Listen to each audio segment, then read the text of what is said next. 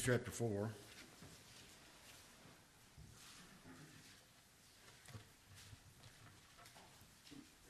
I've entitled this message, The Trinity of the Word. Now, I thought about that title.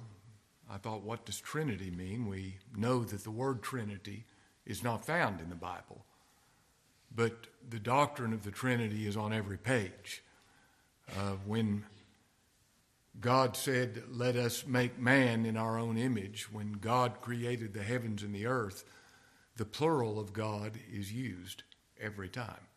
God the Father, God the Son, and God the Holy Spirit. And the Trinity is on every page of the Scripture. It was interesting. I was listening to a message by a man who was talking about how Isaiah called Christ the everlasting Father. It's something I want to preach on before long. And the man said, this man didn't yet understand the Trinity. Isaiah did not yet understand the Trinity. That's why he said that. And I thought, I don't think so. David understood the Trinity, didn't he? He said, take not thy Holy Spirit from me. He said, the Lord said to my Lord, sit thou at my right hand until I make thy foes thy footstool. There he mentions all three persons of the Trinity. But did you know the Word of God is a Trinity? How so? Well, what is meant by the Word of God? Well, first of all, the written Word. The Holy Scriptures. I even love saying that. The Holy Scriptures. What is the Word of God? The living Word. The Lord Jesus Christ. In the beginning was the Word, and the Word was with God, and the Word was God. And the Word is the gospel message. Now, the spoken word, the preached word, it is living. Not because the preacher said it, but because God the Holy Spirit blesses his own word. I think of what our Lord said in John chapter 6, verse 63, I think it is, the words I speak unto you, they are spirit and they are life. This is what Paul was speaking of when he said to Timothy, Timothy, preach the word, the gospel message. So, what is meant by the word? The Scriptures, yes. The living Word, the Lord Jesus Christ, yes. The gospel message, yes. The Word from the Word that reveals the Word. The gospel message from the Scriptures that reveal the living Word of God, the Lord Jesus Christ. We have the written word. Aren't you thankful for the written word? I'm so thankful that God has given us a book where he makes himself known so we're not dependent upon men. He's given us his book. All Scripture is given by inspiration of God. God breathed. That's where the life is. It's the breath of God, the living breath of God. The Word of God said exactly as he would have it said. I love the Word of God, don't you? I love the Scriptures. I'm so thankful for the Word of God. You know, this holy gospel we believe is preeminently a word from this book. Every page. And the living Word. In the beginning was the Word, and the Word was with God, and the Word was God. The Word was made flesh and dwelt among us. He is the Word of God. Turn with me to Revelation 19 for just a moment. We have this beautiful description of the Lord Jesus. Revelation 19, beginning in verse 11, John says, and I saw heaven opened, and behold, a white horse. And he that sat upon him was called Faithful and true. In righteousness he doth judge and make war. His eyes were as a flame of fire, and on his head were many crowns. And he had a name written that no man knew but he himself.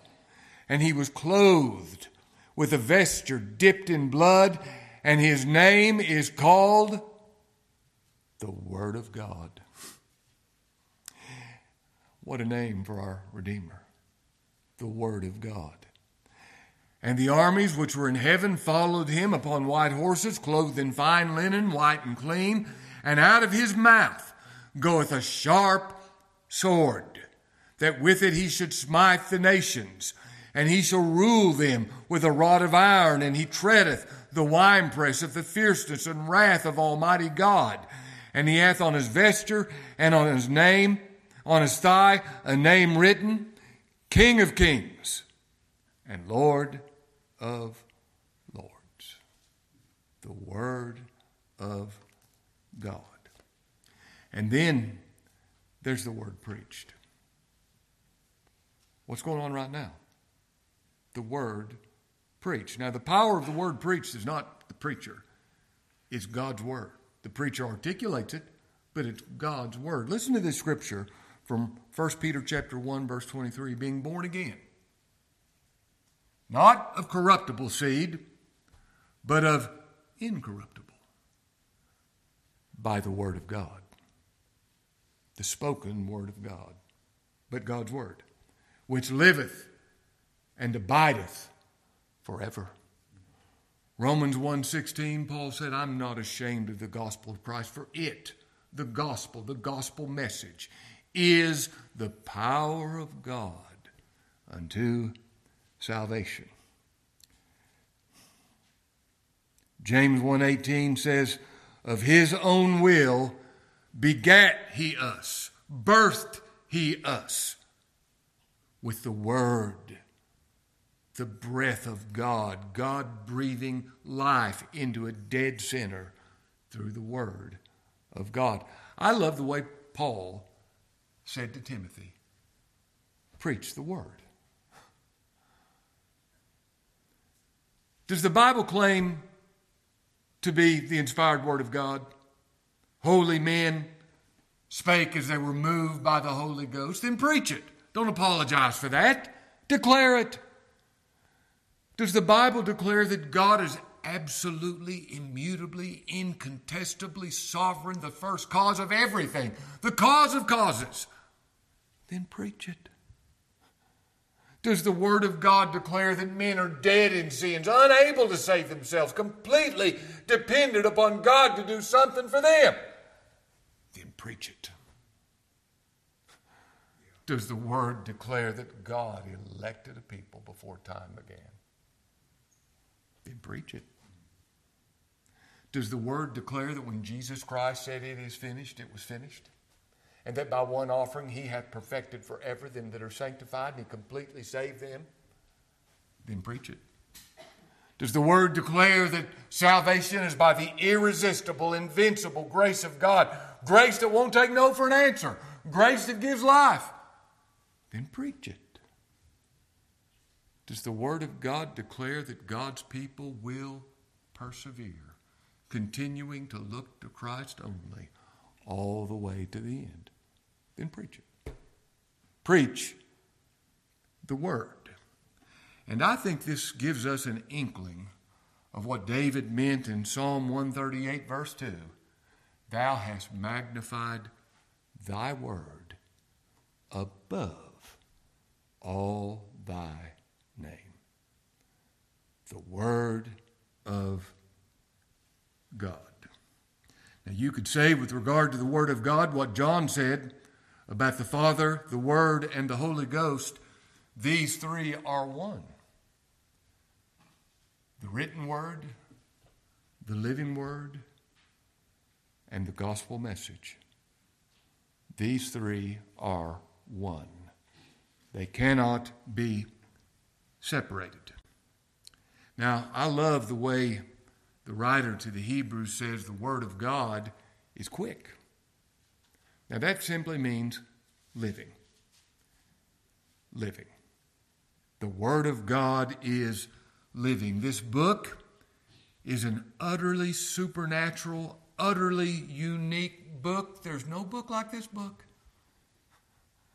Nothing can compare to this book. It's literally God-breathed.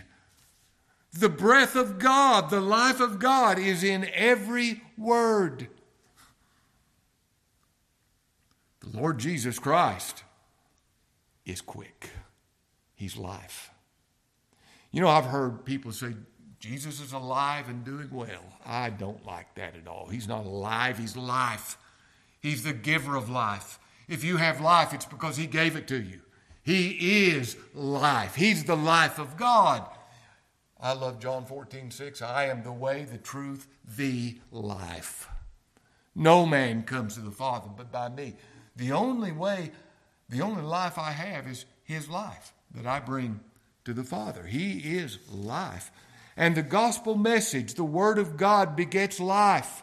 I love what our Lord said, the hour is coming and now is when the dead shall hear the voice of the Son of God, and they that hear shall live. The Word of God, he says, secondly, is powerful. Powerful. It's life. The Word of God, the written Word, the living Word, the Word preached is powerful or effectual. And here's what this means. I can give you a verse of Scripture that tells how the Word of God is powerful in all these senses. Isaiah said this in Isaiah 55:11.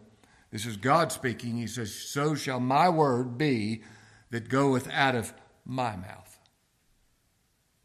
It shall not return unto me void, but it shall accomplish that which I please, and it shall prosper in the thing whereunto I sent it. Now that's true with regard to the written word. But you know that's true regarding the living word. The Lord sent him, and he's going to prosper in whatever he does. And that's true of the gospel message. It never goes out in vain. God always does his will through the word preached. Now, I might feel frustrated after I preached and afraid I've darkened counsel with words without knowledge. And as far as me, I'm sure it is that way. But God's word is not bound. God's word accomplishes his purpose every time. The Word of God is quick. The Word of God is powerful. And I like the way it says the Word of God is sharper than any two-edged sword. The sword of the Spirit is what? The Word of God. And the Word of God is sharper than any two-edged sword. Well, I've already read that scripture, out of his mouth goeth a sharp sword. Out of his mouth went a sharp two-edged sword, and his countenance was as the sun that shineth in strength. Now, listen to this about this sharp sword. For the word of God is living, powerful, and sharper than any two-edged sword, piercing, even to the dividing asunder of soul and spirit. Now, what in the world does that mean? The Word of God pierces even to the dividing asunder of soul and spirit. All men have souls. This entire population, we all have souls. Not all men have spirits. Only the man born of God has a spirit. You remember when the Lord said, in the day you eat thereof, you shall surely die. Well, he didn't die physically that day. His soul did not die that day, did it? But he died spiritually. And that's what spiritual death means. I don't have a spirit that can worship God. Only the Spirit, a spiritual man, a man born of God, can worship God. A natural man can't do it. Now, the Word of God is the only thing that can divide asunder and show the difference between soul and spirit. Every believer has two natures, two separate natures. Here's the problem with that. we can't see it. Well, that was spiritual. That was holy. That was fleshly and carnal. We don't see ourselves in that light. Both the new man and the old man, the flesh and the spirit, come out of the same consciousness. And you and I don't have the ability to discern between the two. The only one who can is the Word of God. It shows the difference. And we believe not what we experience, but what God's Word tells us. Let me repeat that. We believe not what we experience, but what God's Word declares to us. And the Scripture is all that can divide asunder and discern the difference between the soul and the spirit, dividing asunder of the soul and spirit and of the joints and the marrow that we could never discern. And it's a discerner of the thoughts and intents of the heart. Now there is an old man and there is a new man. There is flesh and there is spirit. And you and I really are clueless when it comes to being able to discern the difference. Only the Word of God does that. And we believe what God's Word says. Only the Scripture demonstrates the distinction in those two companies of armies that the Shulamite spoke of. Only the Scripture can discern the I and the me, not I, but the sin that dwelleth in me. It's the new man that believes, that repents, that loves, that even confesses the sins of the old man. There is a nature that has nothing but pure thoughts and pure motives. And there is a nature that has nothing but impure thoughts and wicked motives dwelling in every believer. And it's only the Word of God that can tell the difference. This two-edged sword that can divide asunder between the soul and the spirit, the joints and the marrow. And this is the discerner of the thoughts and intents of the heart. Now, look in verse 13. Neither is there any creature that it's not manifest in His sight, the Word of God's sight. The Lord Jesus Christ, the gospel message, the living gospel message that comes from the breath of God, and the Scriptures. There's nothing that is hid from His sight. Now, what do you see when you see yourself? What do you see when you look within? I remember hearing someone say, for every look within, you ought to have 10 looks without. Well, I'd say you shouldn't really have any looks within because it's all going to be what it is. When you look within, you know what you see. When you look within, you see unbelief, you see sin, you see every unclean thing in your heart. That's what you see. I love what Brother Mahan said. I've never forgotten this statement. We're all three people. Every one of us. We're three different people. We're the ones we think we are. We're the one others think we are. And we're the one God knows we are.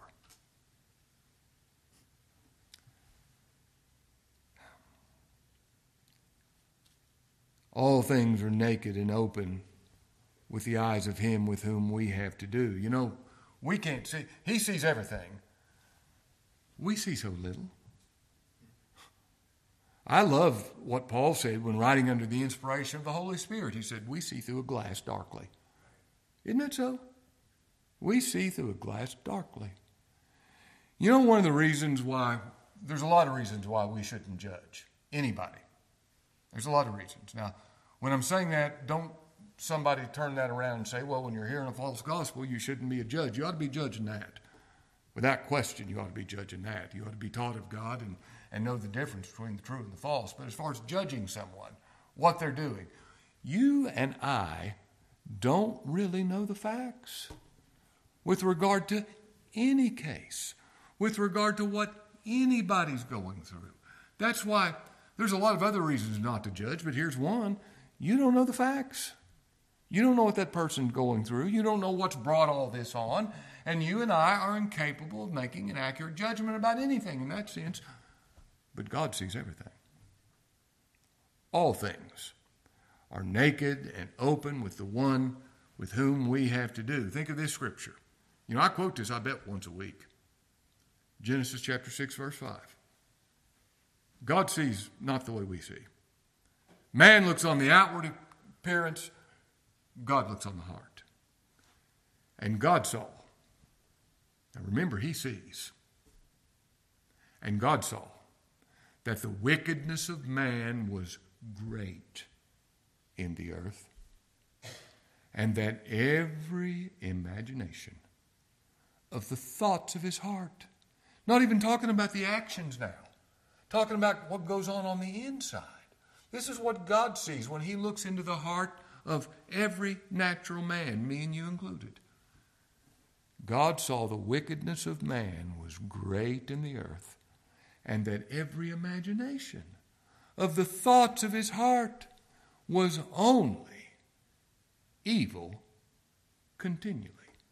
Now, you and I can't look at somebody and see that. We know it's true because God said it, but we can't look at somebody and say everything going on in their heart is only evil continually. You know why we can't say that except for God said it? Because we can't see. I can't see into your heart, and you can't see into mine. But God does. And he knows that every imagination of the thoughts of his heart is only evil continually. Verse 13 of our text, neither is there any creature that is not manifest in his sight, but all things are naked and opened unto the eyes of him with whom we have to do. Now, that would terrify me if I didn't know the gospel. That would absolutely terrify me. But let me remind you, God sees things as they are. Not like you and I. We're in a fog all the time anyway, and we can't see things as they are. But God does. All things. That covers everything. All things are naked and open with the eyes of him with whom we have to do. Now, what I want to do is give you some scriptures that speak of God's sight. I'm not going to make a lot of comment on any of them. I'm just going to give them to you and maybe make a few comments. But here's the first one I want to give. The Lord looked at the Pharisees and he said, "You are they which justify yourselves before men. But God knows your heart. For that which is highly esteemed in the sight of men is an abomination in the sight of God." Now, whatever it is that men highly esteem, I don't care what it is.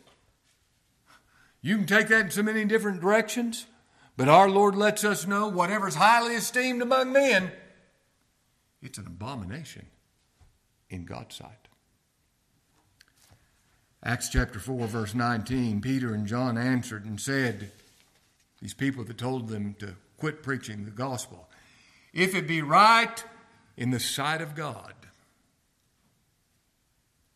if it be right in the sight of God to hearken unto you more than God, judge ye. For we cannot speak but the things which we've seen and heard. Now, you be the judge. You know that it's right only to speak what God says and obey him rather than what you say." Acts chapter 8, verse 21. Peter said to Simon Magus, "Thy heart is not right in the sight of God." Now, everybody was impressed with Simon Magus. He promoted himself to be some great one, and many followed him and was impressed with him. But God saw his heart. You see, he thought the gift of God could be bought. That's exposed the state of his heart. That exposed what a low view he had of God, that he could give something that God would take for payment, and what a high view he had of himself and his own payment and his own ability.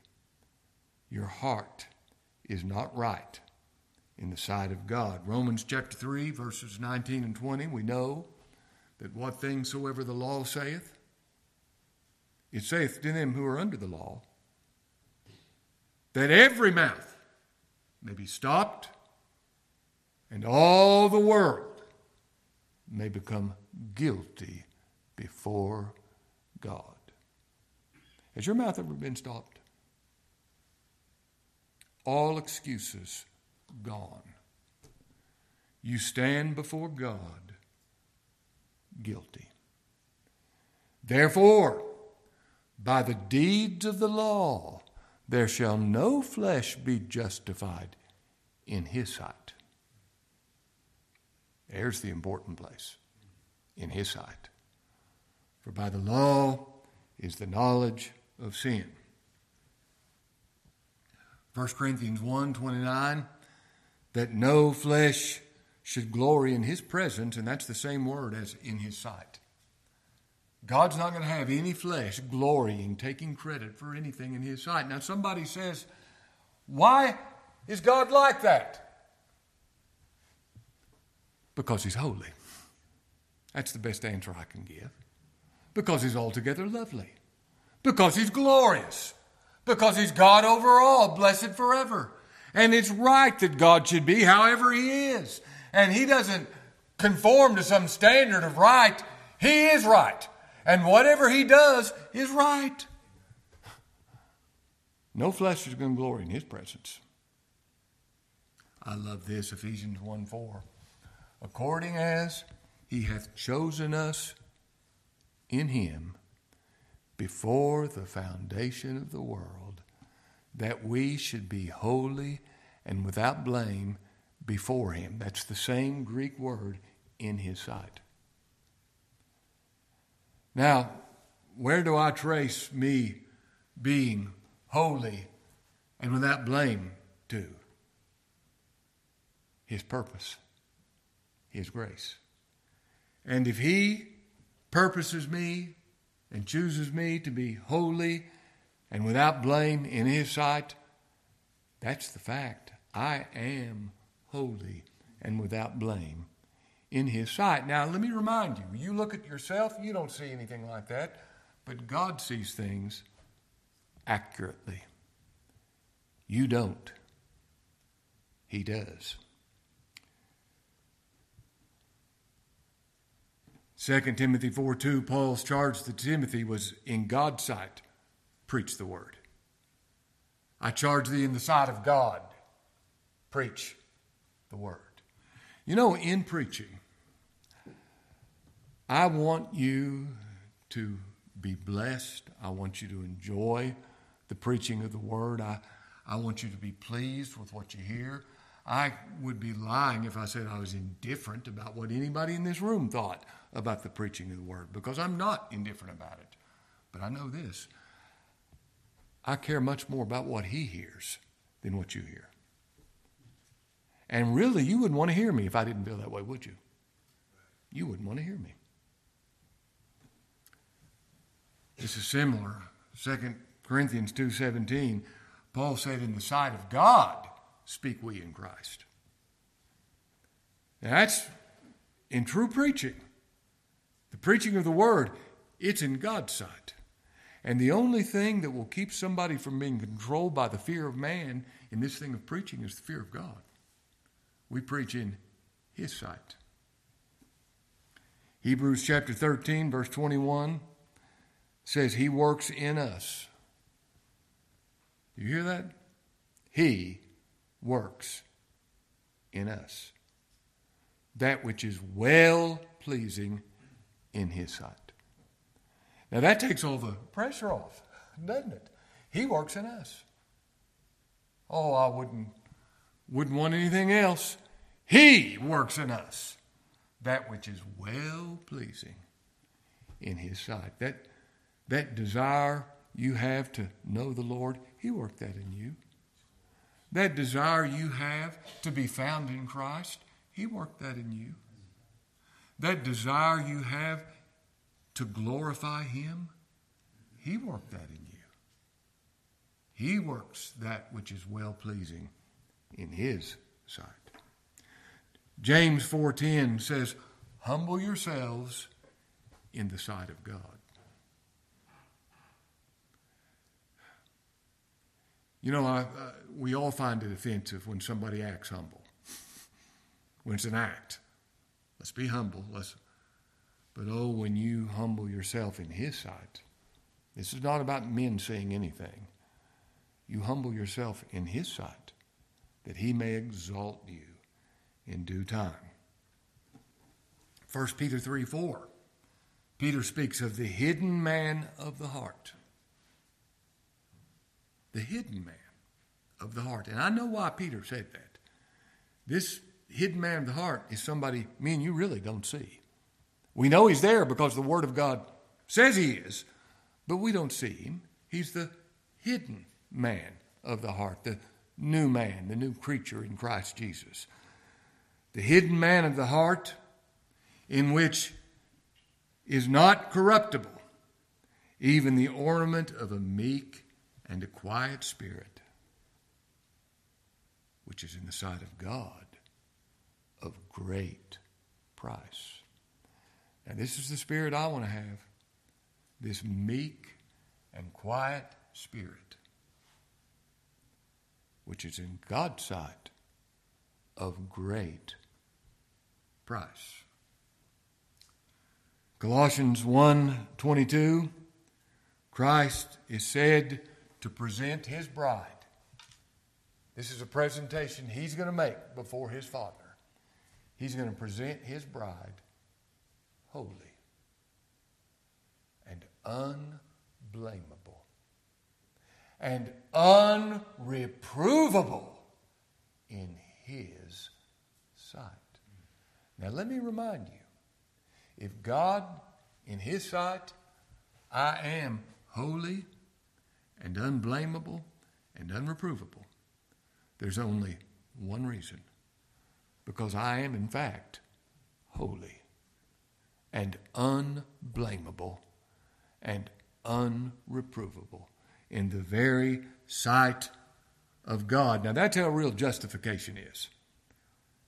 I hate it when preachers talk about justification. They say, well, it's a forensic term.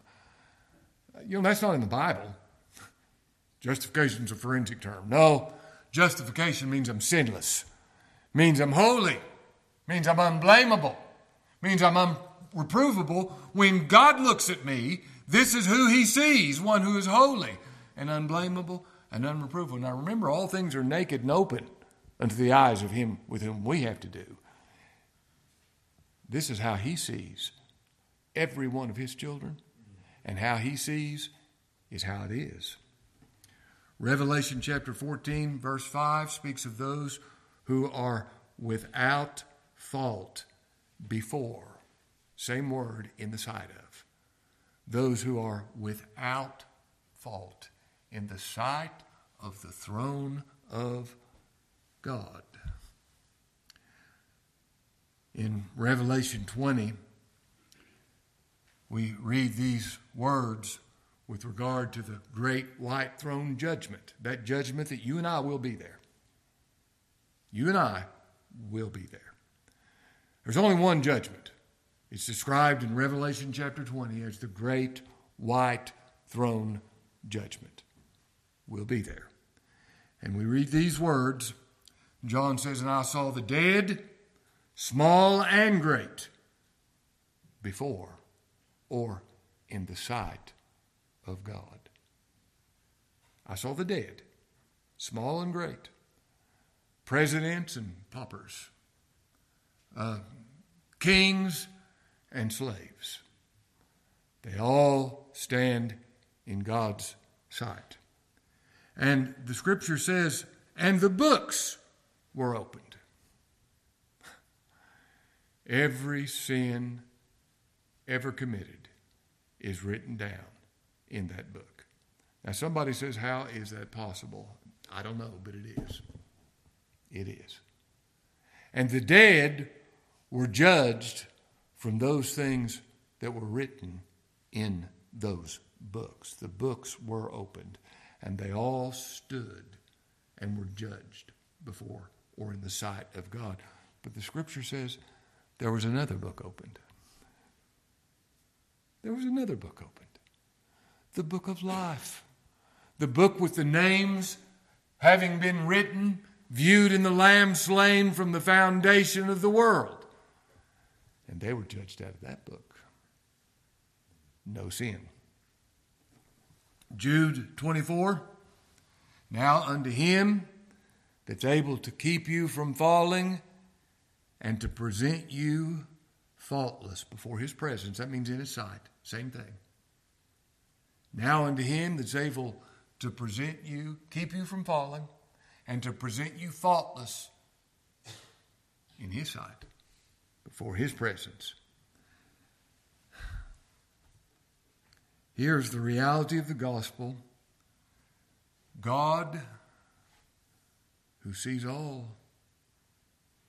all things are naked and opened with the eyes of him with whom we have to do.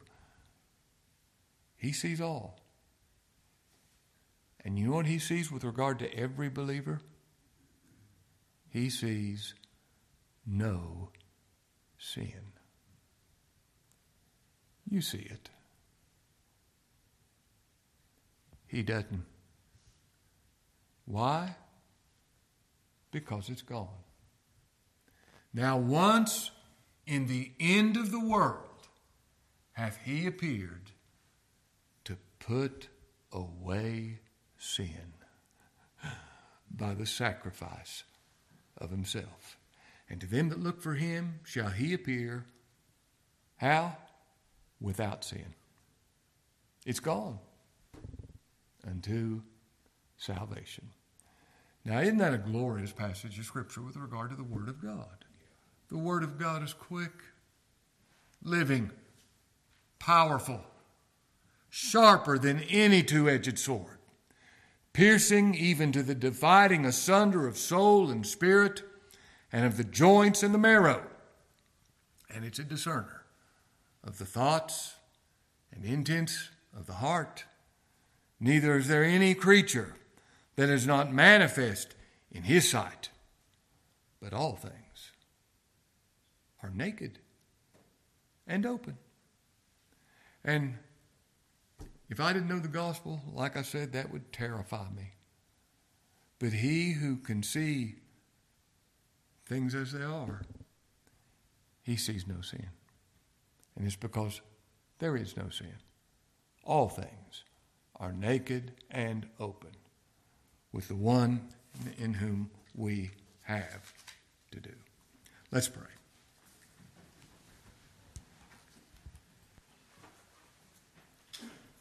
Lord, how we thank you for your word. It's so glorious. How we thank you for your written word. How we thank you for the living word, thy blessed Son, the Lord Jesus Christ, our salvation. And how we thank you for the word preached from your word that reveals the living word, the word that you breathe on and give life to. Lord, hide your word. Cause us to hide your word in our hearts that we might not sin against thee. Bless this word for your glory and for our good. In Christ's name we pray.